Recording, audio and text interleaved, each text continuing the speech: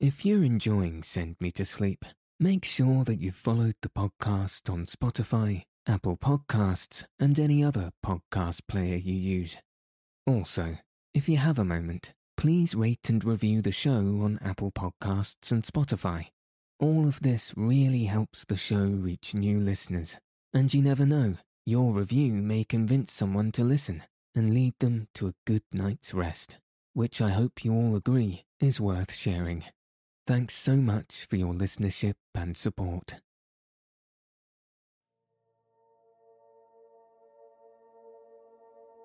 Good evening. Tonight, I'll be reading chapters 5 to 7 of Tick-Tock of Oz by L. Frank Baum. So let your eyes fall heavy and your breath soften as we settle in for a peaceful night's sleep.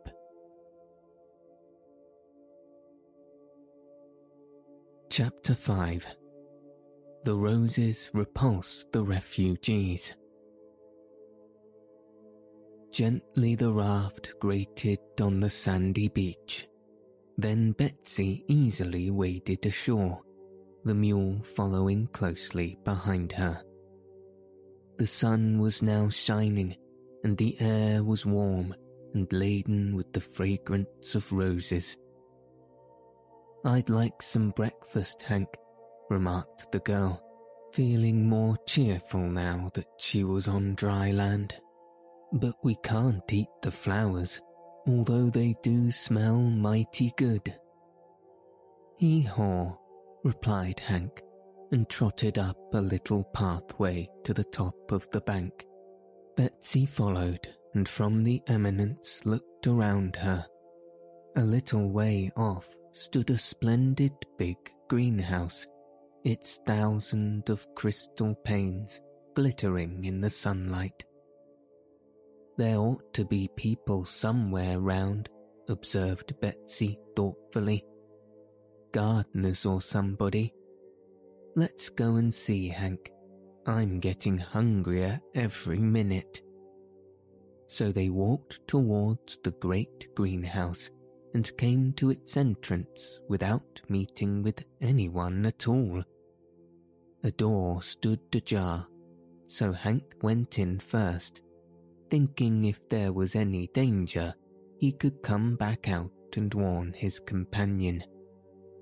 But Betsy was close at his heels, and the moment she entered, was lost in amazement at the wonderful sight she saw. The greenhouse was filled with magnificent rose bushes, all growing in big pots. On the central stem of each bush bloomed a splendid rose, gorgeously coloured and deliciously fragrant, and in the centre of each rose was the face of a lovely girl. As Betsy and Hank entered, the heads of the roses were drooping, and their eyelids were closed in slumber. But the mule was so amazed that he uttered a loud hee-haw, and at the sound of his harsh voice, the rose leaves fluttered, the roses raised their heads, and 100 startled eyes were instantly fixed upon the intruders. I beg your pardon," stammered Betsy, blushing and confused. Oh," cried the roses in a sort of sighing chorus, and one of them added, "What a horrid noise!" "Why, that was only Hank," said Betsy, and as if to prove the truth of her words, the mule uttered another loud hee-haw. At this, all the roses turned on their stems as far as they were able, and trembled as if someone were shaking their bushes. A dainty moss rose gasped, "Dear me, how dreadfully dreadful!" "It isn't dreadful at all," said Betsy, somewhat indignant. When you get used to Hank's voice, it will put you to sleep." The roses now looked at the mule less fearfully, and one of them asked, "Is that savage beast named Hank?" "Yes, Hank's my comrade, faithful and true," answered the girl, twinning her arms around the little mule's neck and hugging him tight. "Aren't you, Hank?" Hank could only say in reply, "Hee-haw," and at his bray the roses shivered again. "Please go away," begged one. "Can't you see you're frightening us out of a week's growth?" "Go away?" echoed Betsy. "Why, we've no place to go. We've just been wrecked." "Wrecked?" asked the roses in a surprised chorus. "Yes, we were on a big ship, and the storm came and wrecked it," explained the girl. "But Hank and I caught hold of a raft and floated ashore to this place, and we're tired and hungry. What country is this, please?" "This is the Rose Kingdom," replied the moss rose haughtily, "and it is devoted to the culture of the rarest and fairest roses grown." "I believe it," said Betsy, admiring the pretty blossoms. "But only roses are allowed here," continued a delicate tea rose, bending her brows in a frown. "Therefore you must go away before the royal gardener finds you and casts you back into the sea." "Oh, is there a royal gardener then?" inquired Betsy. "To be sure." "And is he a rose also?" "Of course not. He's a man. A wonderful man," was the reply. "Well, I'm not afraid of a man," declared the girl, much relieved. And even as she spoke, the royal gardener popped into the greenhouse, a spading fork in one hand and a watering pot in the other. He was a funny little man, dressed in a rose-coloured costume, with ribbons at his knees and elbows, and a bunch of ribbons in his hair. His eyes were small and twinkling, his nose sharp, and his face puckered and deeply lined. "Oh ho!" he exclaimed, astonished to find strangers in his greenhouse. And when Hank gave a loud bray, the gardener threw his watering pot over the mule's head and danced around with his fork in such agitation that presently he fell over the handle of the implement and sprawled at full length upon the ground. Betsy laughed and pulled the watering pot off from Frank's head. The little mule was angry at the treatment he had received and backed towards the gardener threateningly. "Look out for his heels," called Betsy warningly, and the gardener scrambled to his feet and hastily hid behind the roses. "You are breaking the law," he shouted, sticking out his head to glare at the girl and the mule. "What law?" asked Betsy. "The law of the Rose Kingdom. No strangers are allowed in these domains." "Not when they're shipwrecked?" she inquired. "The law doesn't accept shipwrecks," replied the royal gardener, and he was about to say more when suddenly there was a crash of glass and a man came tumbling through the roof of the greenhouse and fell plump to the ground. Chapter 6. Shaggy Seeks His Stray Brother.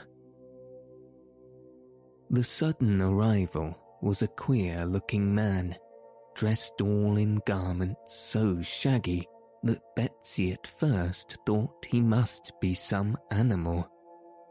But the stranger ended his fall in a sitting position, and then the girl saw it was really a man.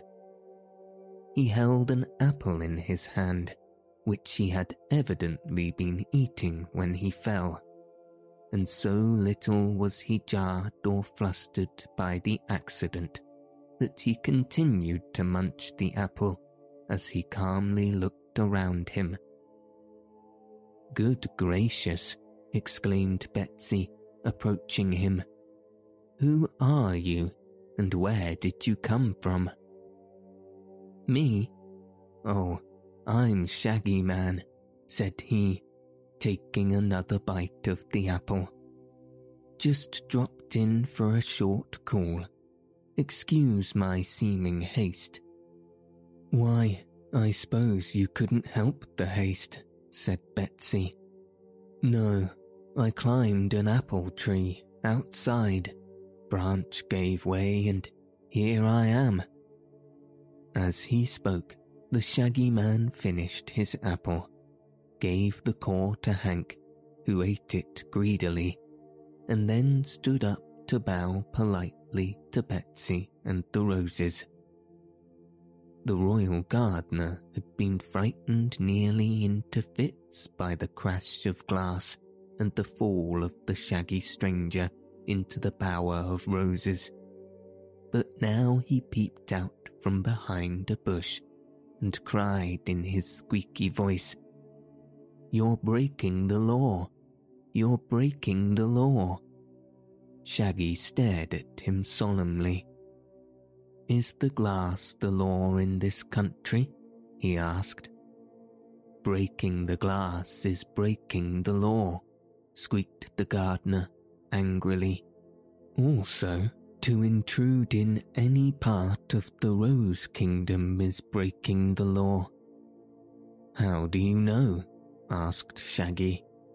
"Why, it's printed in a book," said the gardener, coming forward and taking a small book from his pocket. "Page 13, here it is. If any stranger enters the Rose Kingdom, he shall at once be condemned by the ruler and put to death. So you see, strangers," he continued triumphantly, "it's death for you all, and your time has come." But just here Hank interposed. He had been stealthily backing towards the royal gardener, whom he disliked, and now the mule's heels shot out and struck the little man in the middle. He doubled up like the letter U and flew out of the door so swiftly, never touching the ground, that he was gone before Betsy had time to wink. But the mule's attack frightened the girl. "Come," she whispered, approaching the Shaggy Man and taking his hand. "Let's go somewhere else. They'll surely kill us if we stay here." "Don't worry, my dear," replied Shaggy, patting the child's head. "I'm not afraid of anything, so long as I have the love magnet." "The love magnet?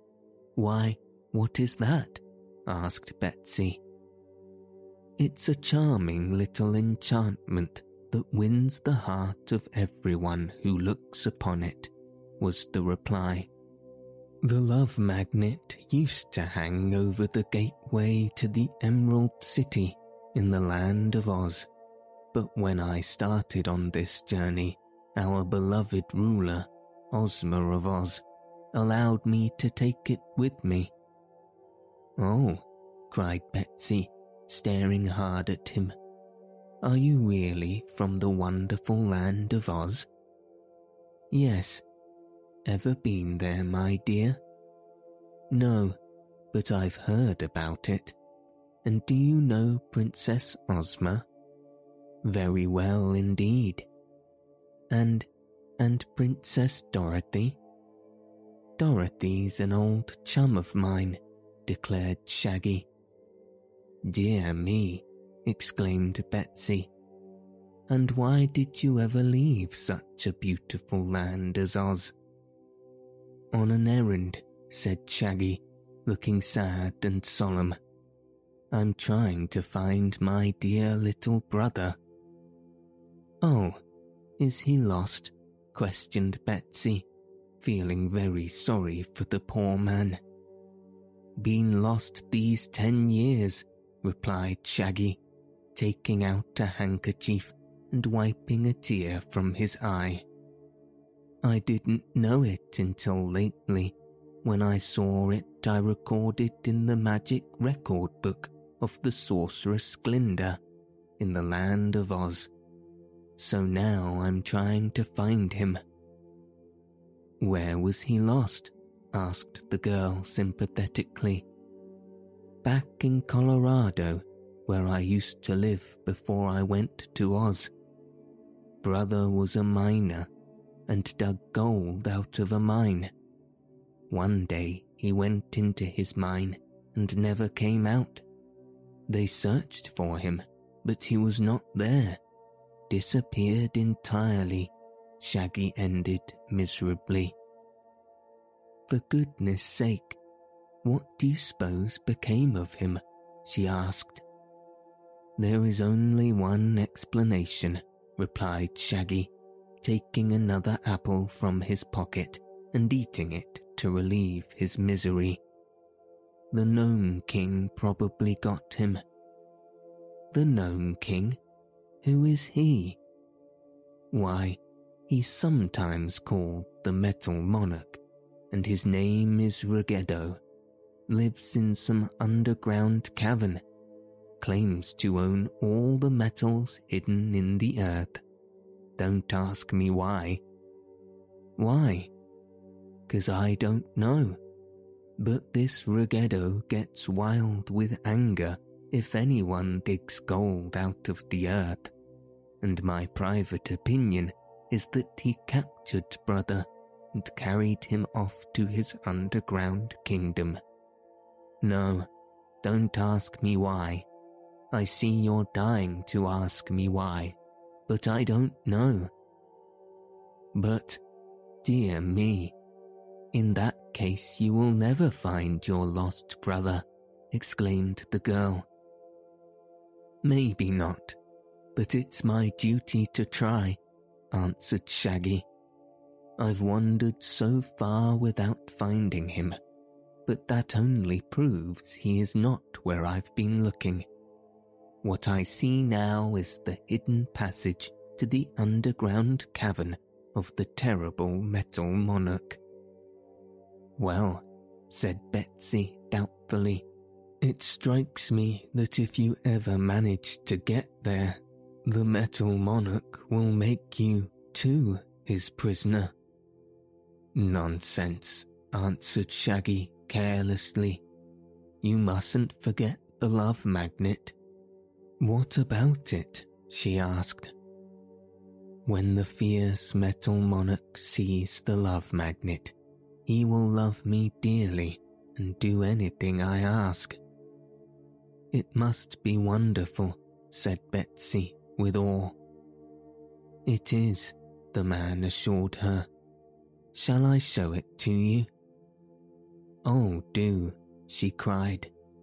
So Shaggy searched in his shaggy pocket and drew out a small silver magnet shaped like a horseshoe.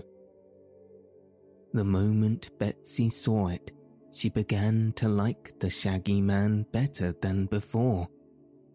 Hank also saw the magnet and crept up to Shaggy to rub his head lovingly against the man's knee. But they were interrupted by the royal gardener, who stuck his head into the greenhouse and shouted angrily, "You are all condemned to death. Your only chance to escape is to leave here instantly." This startled little Betsy, But the shaggy man merely waved the magnet towards the gardener, who, seeing it, rushed forwards and threw himself at Shaggy's feet, murmuring in honeyed words, "Oh, you lovely, lovely man, how fond I am of you. Every shag and bobtail that decorates you is dear to me. All I have is yours, but for goodness sake, get out of here before you die the death." "I'm not going to die," declared Shaggy Man. "You must, it's the law," exclaimed the gardener, beginning to weep real tears. "It breaks my heart to tell you this bad news, but the law says that all strangers must be condemned by the ruler to die the death." "No ruler has condemned us yet," said Betsy.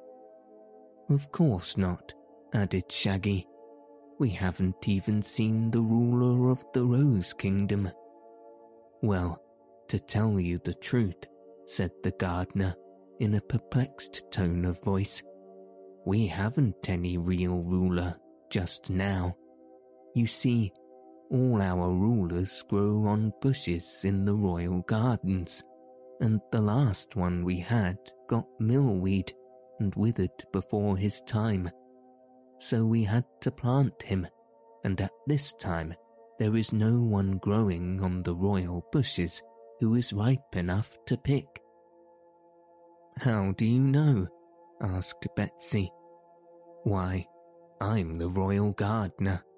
Plenty of royalties are growing, I admit, but just now they are all green, until one ripens.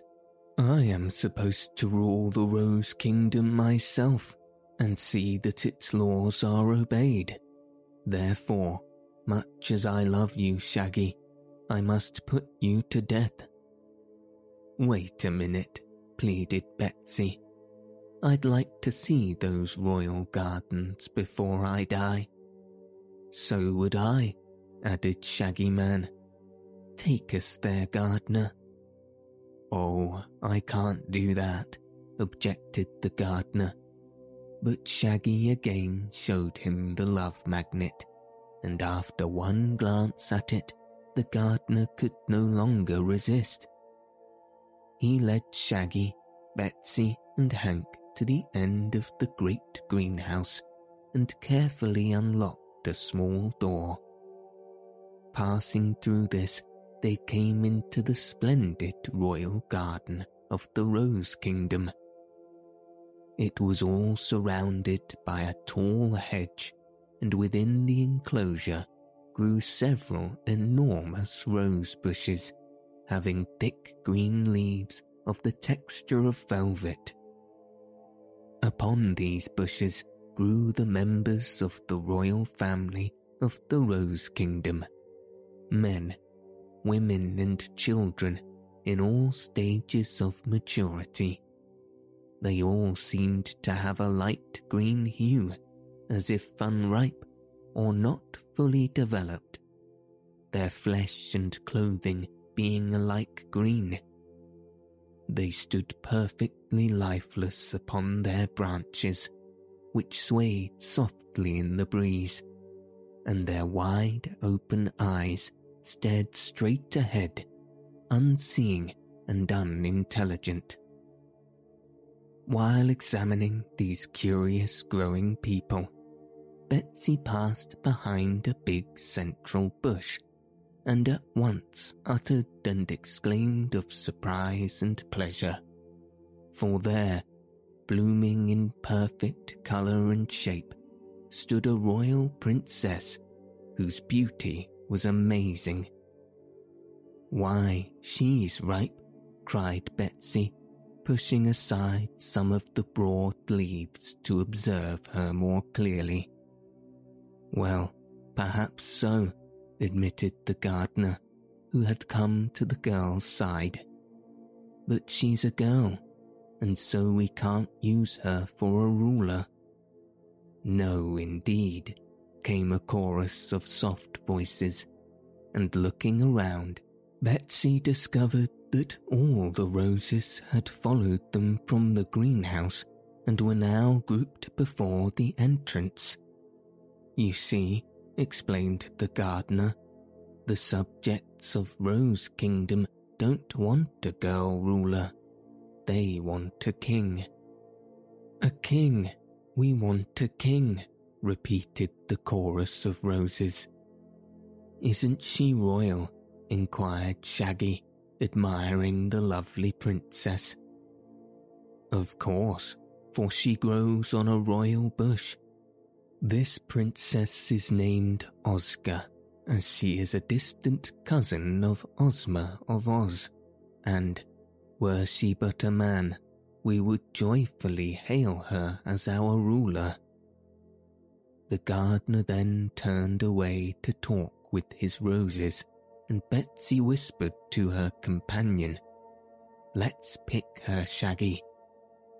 "All right," said he. "If she's royal, she has the right to rule this kingdom, and if we pick her, she will surely protect us and prevent our being hurt or driven away." So Betsy and Shaggy each took an arm of the beautiful Rose Princess, and a little twist of her feet set her free of the branch upon which she grew. Very gracefully she stepped down from the bush to the ground, where she bowed low to Betsy and Shaggy and said in a delightfully sweet voice, "I thank you." But at the sound of these words, the gardener and the roses turned and discovered that the princess had been picked and was now alive. Over every face flashed an expression of resentment and anger, and one of the roses cried aloud, "Audacious mortals, what have you done?" "Picked a princess for you, that's all," replied Betsy cheerfully. "But we won't have her. We want a king," exclaimed a Jack Rose, and another added with a voice of scorn, "No girl shall rule over us." The newly picked princess looked from one to another of her rebellious subjects in astonishment. A grieved look came over her exquisite features. "Have I no welcome here, pretty subjects?" she asked gently. "Have I not come from my royal bush to be your ruler?" "You were picked by mortals without our consent," replied the moss rose coldly, "so we refuse to allow you to rule us." "Turn her out, gardener, with the others," cried the tea rose. "Just a second, please," called Shaggy, taking the love magnet from his pocket. "I guess this will win their love, princess. Here, take it in your hand and let the roses see it." Princess Oscar took the magnet and held it poised before the eyes of her subjects. But the roses regarded it with a calm disdain. "Why, what's the matter?" demanded Shaggy in surprise. "The magnet never failed to work before." "I know," said Betsy, nodding her head wisely. "These roses have no hearts." "That's it," agreed the gardener. "They're pretty and sweet and alive, but still they are roses. Their stems have thorns, but no hearts." The princess sighed and handed the magnet to the Shaggy Man. "What shall I do?" she asked sorrowfully. "Turn her out, gardener, with the others," commanded the roses. "We will have no ruler until a man rose, a king, is ripe enough to pick." "Very well," said the gardener meekly. "You must excuse me, my dear Shaggy, for opposing your wishes, but you and the others, including Oscar, must get out of the Rose Kingdom immediately, if not before." "Don't you love me, Guardy?"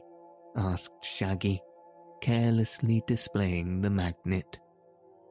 "I do, I dote on thee," answered the gardener earnestly. "But no true man will neglect his duty for the sake of love. My duty is to drive you out, so out you go." With this, he seized a garden fork and began jabbing it at the strangers in order to force them to leave.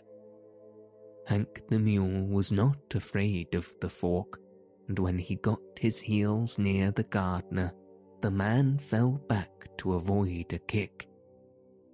But now the roses crowded around the outcasts, and it was soon discovered that beneath their drapers of green leaves were many sharp thorns which were more dangerous than Hank's heels. Neither Betsy nor Oscar nor Shaggy nor the mule cared to brave those thorns, and when they pressed away from them, they found themselves slowly driven through the garden door into the greenhouse. From there they were forced out at the entrance, and so through the territory of the flower-strewn Rose Kingdom, which was not of very great extent. The Rose Princess was sobbing bitterly. Betsy was indignant and angry. Hank uttered defiant hee-haws, and the Shaggy Man whistled softly to himself. The boundary of the Rose Kingdom was a deep gulf, but there was a drawbridge in one place, and this the royal garden let down until the outcasts had passed over it. Then he drew it up again and returned with his roses to the greenhouse, leaving the 4 queerly assorted comrades to wander into the bleak unknown country that lay beyond. "I don't mind much," remarked Shaggy, as he led the way over the stony, barren ground. "I don't mind much," remarked Shaggy, as he led the way over the stony, barren ground. "I've got to search for my brother, anyhow, so it won't matter where I go." "Hank and I will help you find your brother," said Betsy in her most cheerful voice. "I'm so far away from home now that I don't suppose I'll ever find my way back, and, to tell the truth, it's more fun travelling around and having adventures than sticking at home. Don't you think so, Hank?" "Hee-haw," said Hank, and the Shaggy Man thanked them both.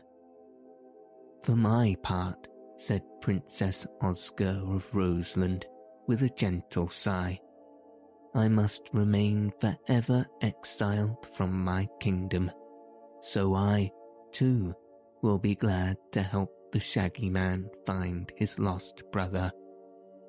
"That's very kind of you, ma'am," said Shaggy, "but unless I can find the underground cavern of Ruggedo, the Metal Monarch, I shall never find my poor brother."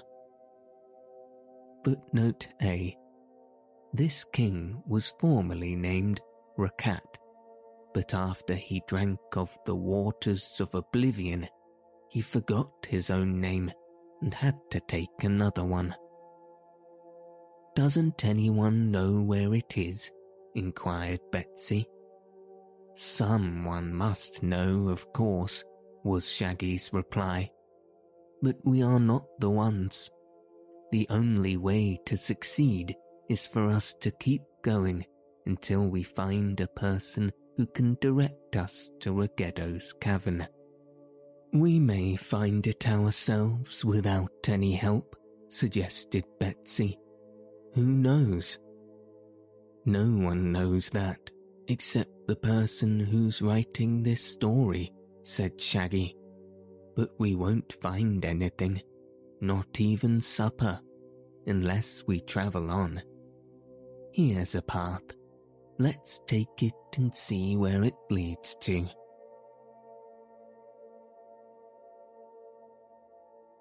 Chapter 7.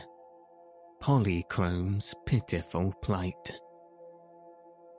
The Rain King got too much water in his basin and spilled some over the brim. That made it rain in a certain part of the country, a real hard shower for a time, and sent the rainbow scampering to the place to show the gorgeous colours of his glorious bow as soon as the mist of the rain had passed and the sky was clear. The coming of the rainbow is always a joyous event to earth folk, yet few have ever seen it close by. Usually the rainbow is so far distant that you can observe its splendid hues but dimly, and that is why we seldom catch sight of the dancing daughters of the rainbow. In the barren country where the rain had just fallen, there appeared to be no human beings at all, but the rainbow appeared just the same, and dancing gaily upon its arch were the rainbow daughters, led by the fairy-like Polychrome, whom is so dainty and beautiful that no girl has ever quite equalled her loveliness. Polychrome was in a merry mood and danced down the arch of the bow to the ground, daring her sisters to follow her. Laughing and gleeful, they also touched the ground with their twinkling feet, but all the daughters of the rainbow knew that this was a dangerous pastime, so they quickly climbed upon their bow again. All but Polychrome. Though the sweetest and merriest of them all, she was likewise the most reckless. Moreover, it was an unusual sensation to pat the cold, damp earth with her rosy toes. Before she realized it, the bow had lifted and disappeared in the billowing blue sky, and here was Polychrome, standing helpless upon a rock, her gauzy draperies floating about her like brilliant cobwebs, and not a soul, fairy or mortal, to help her regain her lost bow. "Dear me," she exclaimed, a frown passing across her pretty face. "I'm caught again. This is the second time my carelessness has left me on earth while my sisters returned to our sky palace. The first time I enjoyed some pleasant adventures, but this is a lonely, forsaken country, and I shall be very unhappy until my rainbow comes again, and I can climb aboard. Let me think what is best to be done." She crouched low upon the flat rock, drew her draperies about her, and bowed her head. It was in this position that Betsy Bobbin spied Polychrome as she came along the stony path, followed by Hank, the princess, and Shaggy.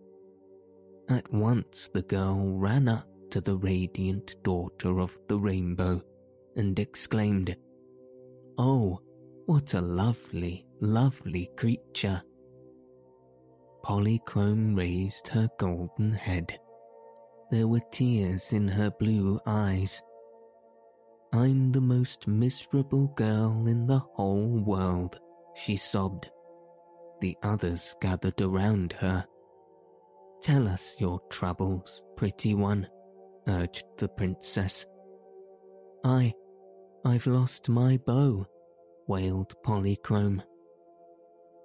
"Take me, my dear," said Shaggy Man in a sympathetic tone, thinking she meant bew instead of bow.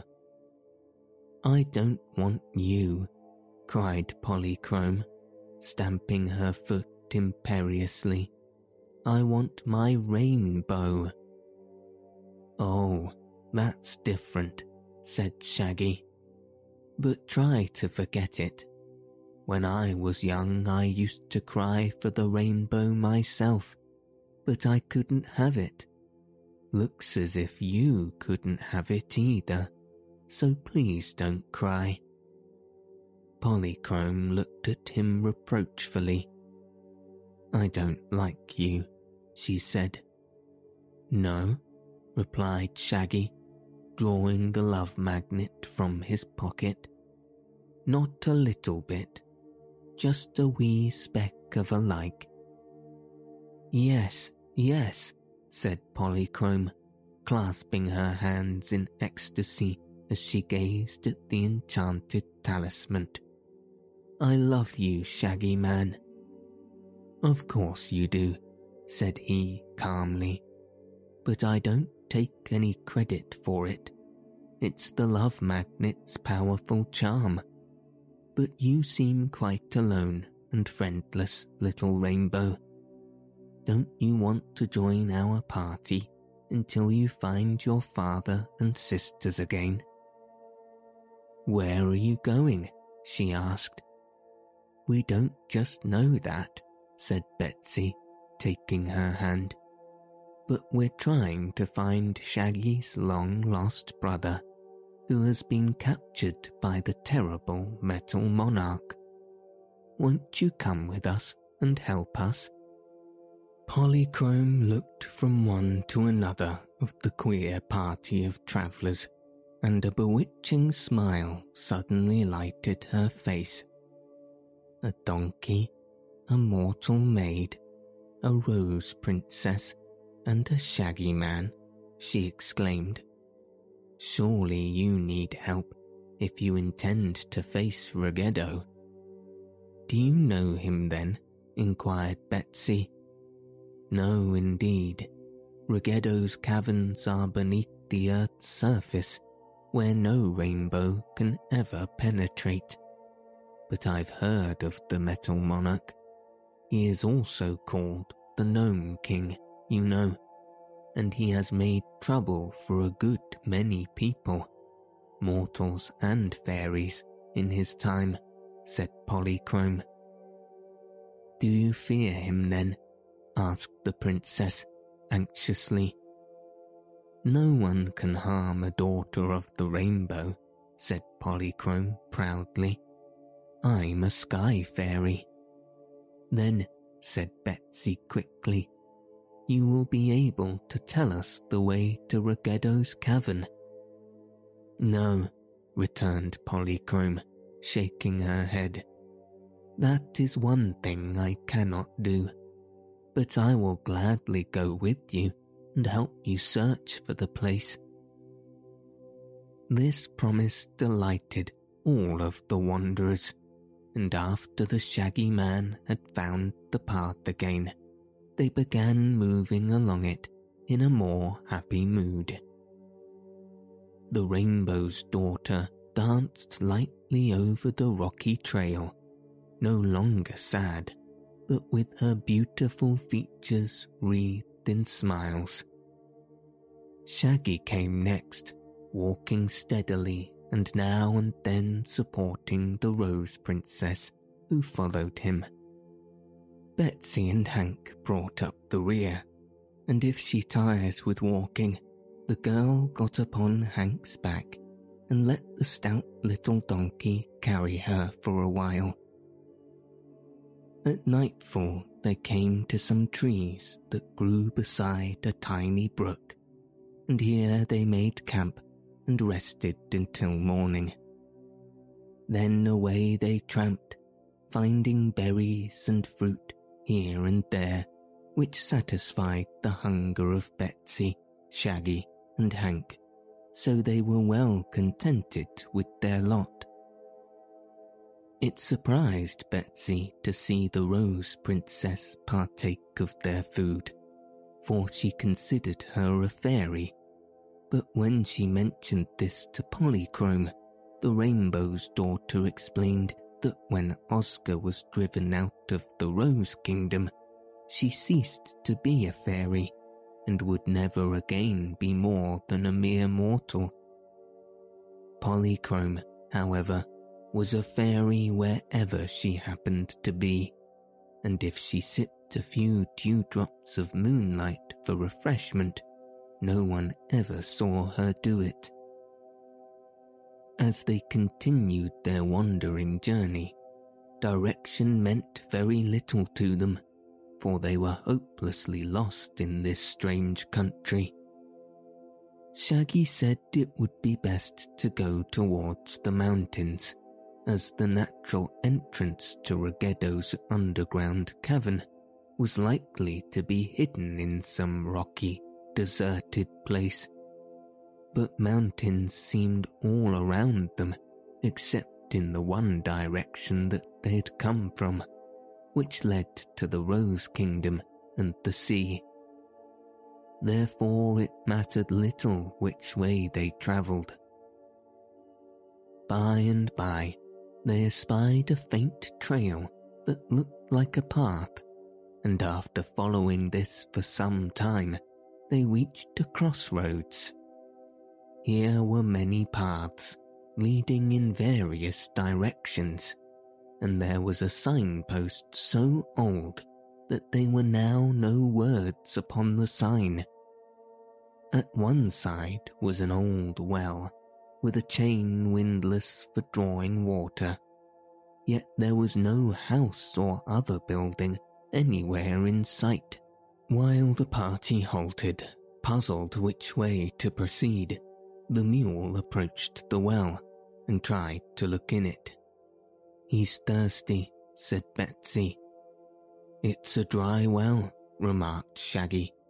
"Probably there has been no water in it for many years. But come, let us decide which way to travel." No one seemed able to decide that.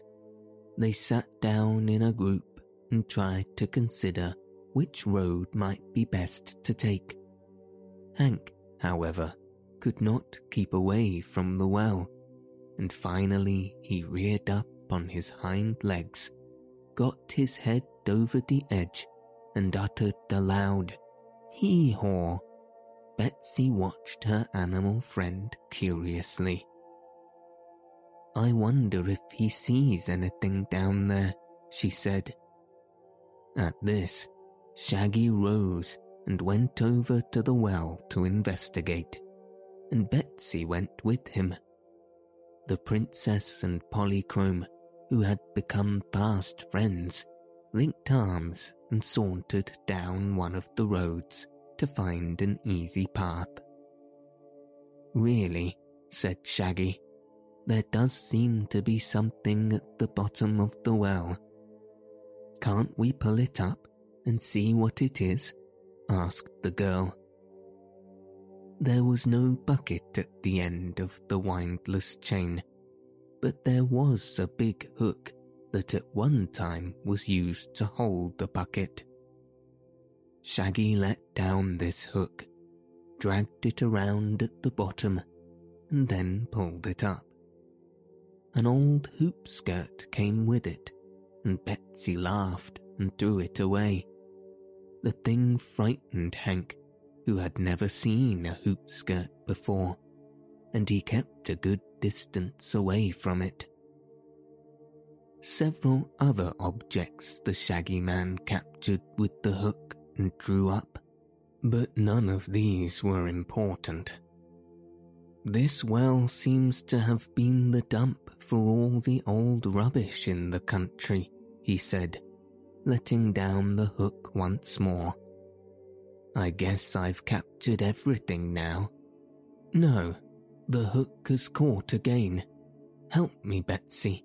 Whatever this thing is, it's heavy." She ran up and helped him turn the windlass, and after much effort, a confused mass of copper came in sight. "Gracious," exclaimed Shaggy. "Here is a surprise indeed." "What is it?" inquired Betsy, clinging to the windlass and panting for breath.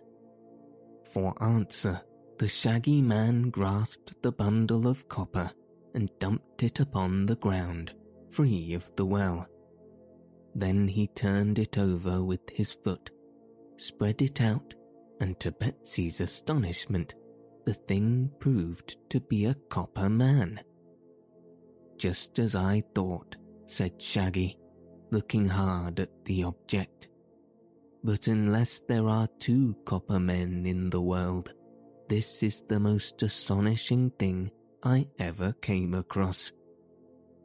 At this moment, the Rainbow's Daughter and the Rose Princess approached them, and Polychrome said, "What have you found, Shaggy One?" "Either an old friend or a stranger," he replied. "Oh, here's a sign on his back," cried Betsy, who had knelt down to examine the man. "Dear me, how funny. Listen to this." Then she read the following words, engraved upon the copper plates of the man's body. "Smith and Tinkers. Patent double action. Extra responsive.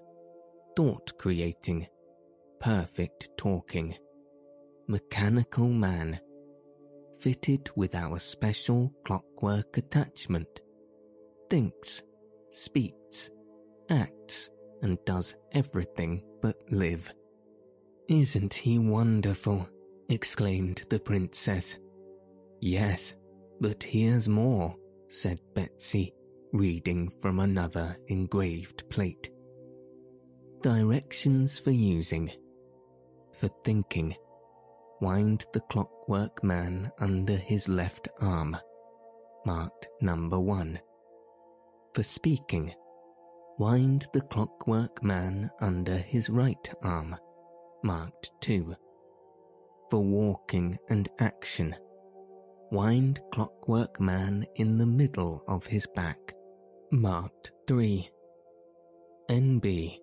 This mechanism is guaranteed to work perfectly for 1,000 years. "If he's guaranteed for 1,000 years," said Polychrome, "he ought to work yet." "Of course," replied Shaggy. "Let's wind him up." In order to do this, they were obliged to set the copper man upon his feet, in an upright position, and this was no easy task. He was inclined to topple over, and had to be propped again and again. The girl assisted Shaggy, and at last Tick-Tock seemed to be balanced and stood alone upon his broad feet. "Yes," said Shaggy, looking at the copper man carefully. "This must indeed be my old friend Tick-Tock, who I left ticking merrily in the land of Oz. But how he came to this lonely place and got into that old well is surely a mystery." "If we wind him, perhaps he will tell us," suggested Betsy. "Here's the key, hanging to a hook on his back. What part of him shall I wind up first?" "His thoughts, of course," said Polychrome, "for it requires thought to speak or move intelligently." So Betsy wound him under his left arm, and at once little flashes of light began to show in the top of his head, which proved that he had begun to think. "Now then," said Shaggy, "wind up his phonograph." "What's that?" she asked. "Why, his talking machine. His thoughts may be interesting, but they don't tell us anything. So Betsy wound the copper man under his right arm, and then from the interior of his copper body came in jerky tones the words, "Many thanks." "Hurry," cried Shaggy joyfully, and he slapped Tick-Tock upon the back in such a hearty manner that the copper man lost his balance and tumbled to the ground in a heap. But the clockwork that enabled him to speak had been wound up, and he kept saying, "Pick me up, pick me up, pick me up," until they had again raised him and balanced him upon his feet, when he added politely, "Many thanks." "He won't be self-supporting until we wind up his action," remarked Shaggy. So Betsy wound it, as tight as she could, for the key turned rather hard. And then Tick-Tock lifted his feet, marched around in a circle, and ended by stopping before the group and making them all a low bow. "How in the world did you happen to be in that well when I left you safe in Oz?" inquired Shaggy. "It is a long story," replied Tick-Tock, "but I'll tell you in a few words. After you had gone in search of your brother, Ozma saw you wandering in strange lands whenever she looked at her magic picture. And she also saw your brother in the Gnome King's cavern. So she sent me to tell you where to find your brother, and told me to help you if I could. The sorceress Glinda the Good transported me to this place in the wink of an eye, but here I met the Gnome King himself, old Ruggedo, who is called in these parts the Metal Monarch. Ruggedo knew what I had come for, and he was so angry that he threw me down the well. After my works ran down, I was helpless until you came along and pulled me out again. Many thanks." "This is indeed good news," said Shaggy. "I suspected that my brother was the prisoner of Ruggedo, but now I know it. Tell us, Tick-Tock, how shall we get to the Gnome King's underground cavern?" "The best way is to walk," said Tick-Tock. "We might crawl or jump or roll over and over until we get there, but the best way is to walk." "I know, but which road shall we take?" "My machinery isn't made to tell that," replied Tick-Tock. "There is more than one entrance to the underground cave," said Polychrome, "but old Ruggedo has cleverly concealed every opening, so the earth dwellers cannot intrude in his domain. If we find our way underground at all, it will be by chance." "Then," said Betsy, "let us select any road, haphazard, and see where it leads us." "That seems sensible," declared the princess. "It may require a lot of time for us to find Ruggedo, but we have more time than anything else." "If you keep me wound up," said Tick-Tock, "I will last 1,000 years." "Then the only question to decide is which way to go," added Shaggy, looking first at one road and then at another. But while they stood hesitating, a peculiar sound reached their ears, a sound like the tramping of many feet. "What's coming?" cried Betsy, and then she ran to the left-hand road and glanced along the path. "Why, it's an army," she exclaimed. "What shall we do? Hide or run?" "Stand still," commanded Shaggy. "I'm not afraid of an army. If they prove to be friendly, they can help us. If they are enemies, I'll show them the love magnet."